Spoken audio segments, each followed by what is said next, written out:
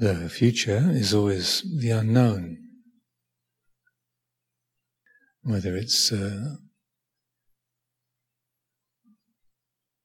our personal concern, how this next couple of weeks, the last 2 weeks of the winter retreat is going to be,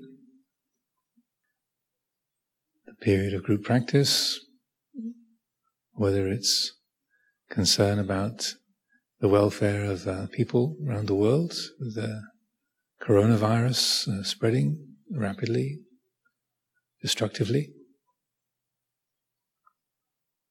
concern for our own families, our own interests, responsibilities.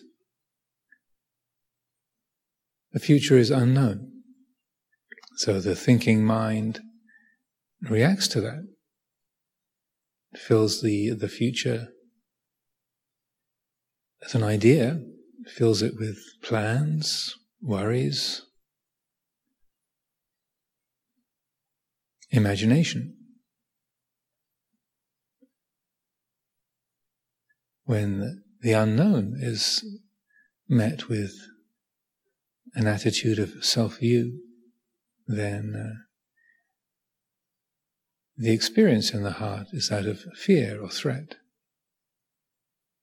We try to fill up the unknown with a belief, a plan, a list of things to do, worries, this undefined feelings of dread. Fill it up with something, just to make that unknown to be some kind of a known.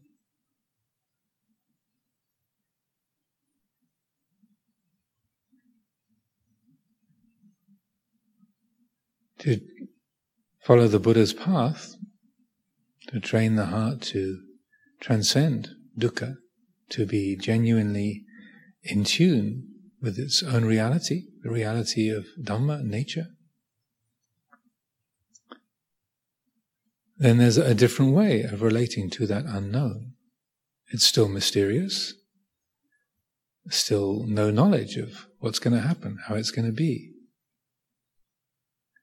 how our mind is going to be, our body, the people around us, the world. It's still unknown, but when that unknown is acknowledged, received, free of self-view, then there's a different quality to it. It's recognized that things have always been unknown, uncertain. And the fact that we have had plans or intentions, things that we've followed through or things we've had a sense of control over, that control was always partial, incomplete. A feeling of me being in charge, being in command of my life. I decide what I do, where I go. That feeling of being in control could only ever have been relative, partial, dependent. So things have always been uncertain. No thing has ever really been under our control. Individual choices can have some kind of an effect that's predictable in some ways. But the Buddha's teaching points to the fact that there's no personal control over the way nature is. The ego is not in command. Self-view is not in command. It's not the controller, not the owner. It's always been the case. So at times like this, where there's epidemic spreading around the world, and we might feel like we're losing control. Well, things are out of control. Something terrible has gone wrong. It's all different. But if we reflect on the Buddha's teaching, reflect on our life, it's always been this way. There's always been uncertainty. In the 5 subjects for frequent recollection, the Buddha is encouraging us to bring attention to this very thing every day. I am of the nature to age. I am of the nature to sicken. I am of the nature to die. All that is mine, beloved and pleasing, will become otherwise, will become separated from me.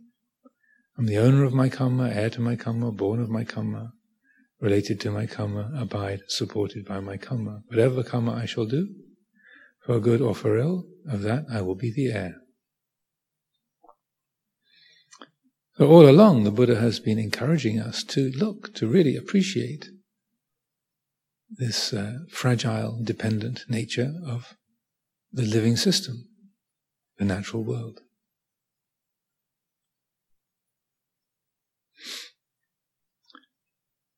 Now the Buddha was not encouraging that to make us feel more anxious or because he was cruel.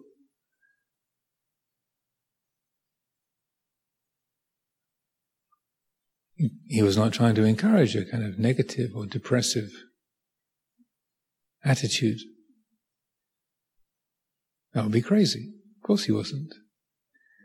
What the Buddha is trying to do is to help the heart to awaken to the nature of things and to see things, to know the world of things. This body, this mind, the world around us, from an utterly realistic perspective. To see things in their true light. To see things in tune with Dhamma, with reality.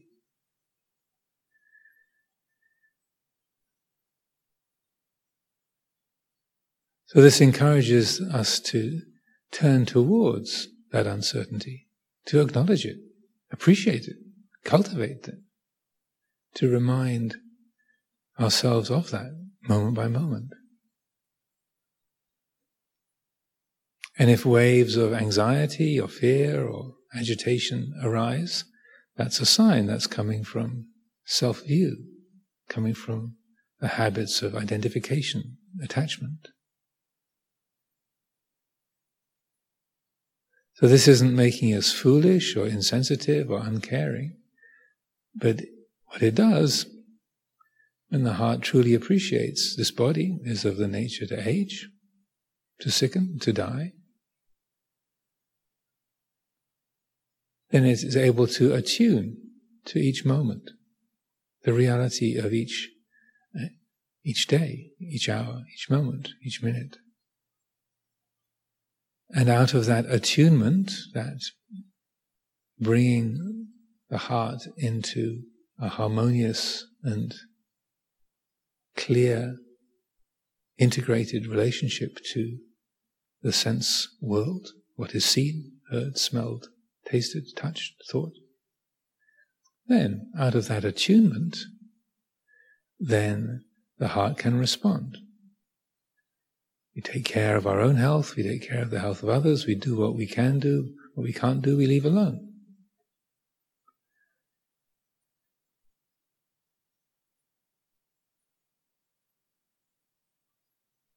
So at this time, both supporting the quality of our retreat, this last 2 weeks of the winter retreat, also supporting the human family, the people all around the world, now in states of agitation, anxiety, illness, people dying. There are thousands of people around the world losing their lives to this illness.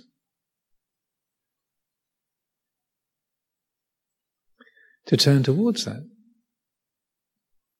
to bring that quality of the anicca sanya, the perception of uncertainty, impermanence, to turn towards it, open the heart to it. In this way, it reveals where the mind has become dependent, the things it has assumed are permanent, or are certain, are our rights, or our feeling of how things should be. Consciously reflecting on anicca, developing the anicca sanya, it reveals those presumptions the mind makes about what we can depend on in the material world, or how things should be, the way governments should be, the way people should be, the way the economy should be. It reveals those presumptions, those attitudes, and dissolves them. Why should that be true? Why was I thinking that? How could that be something that is really under control? And in that appreciation, developing the anicca sanya, then that open heart, that receptivity towards the quality of change, uncertainty, then there's a peacefulness, there's a clarity. It's like coming out of a dream. Of course. How could it be that way? What was I thinking of? Why did I assume that was something to be relied on, or to be permanent, or to be according to my preferences? Oh, how could that be? So it might be challenging to the ego, challenging to our preferences, but it's liberating to the heart. There's a peacefulness, an ease in the heart. Like coming out of a dream, waking up, oh, it was just a dream. The presence of reality is the great refreshment, the great peace. And from that basis of peacefulness, that basis of attunement to reality, then we can act with greater skill. If something needs to be done, then we do it. If nothing can be done, we leave it alone.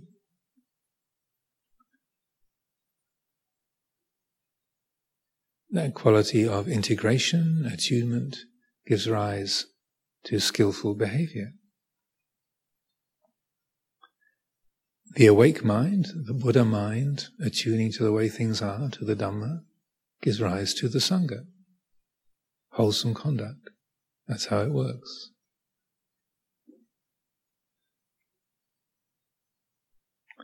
So as our period of group practice for this last 2 weeks of the retreat period gets underway,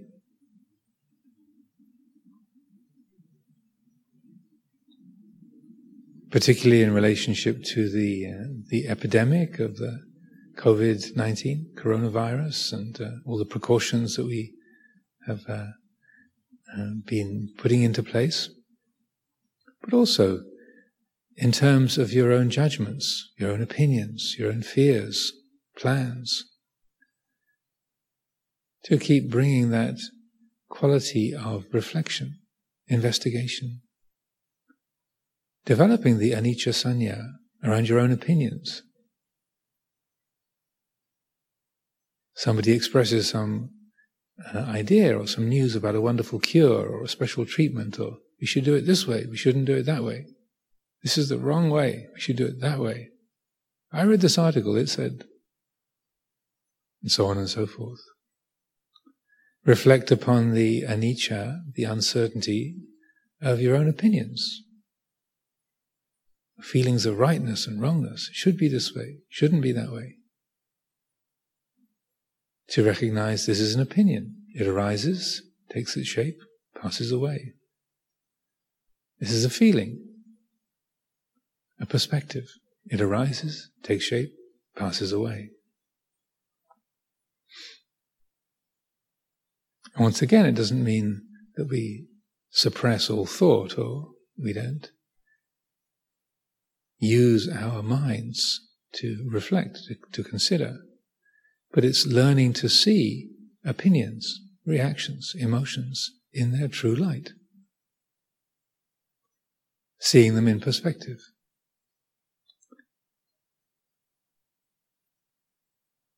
Reactions of liking and disliking, approving, disapproving, hope and fear.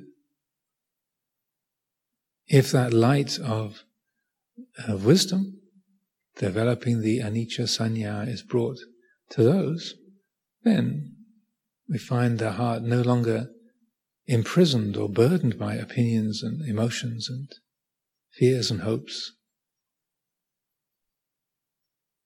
It's not burdened by them, not stressed by them, not limited by them.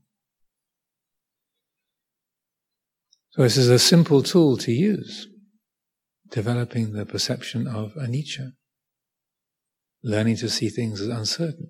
Just a question, is that so? Is that a sure thing? Is that the whole story? Steadily, consistently, developing that way of seeing, of inquiring, reflecting. Look at the results that come from that. See how the heart is freed, unburdened.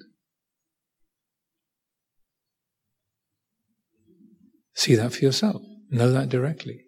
Don't have to take anyone's word for it.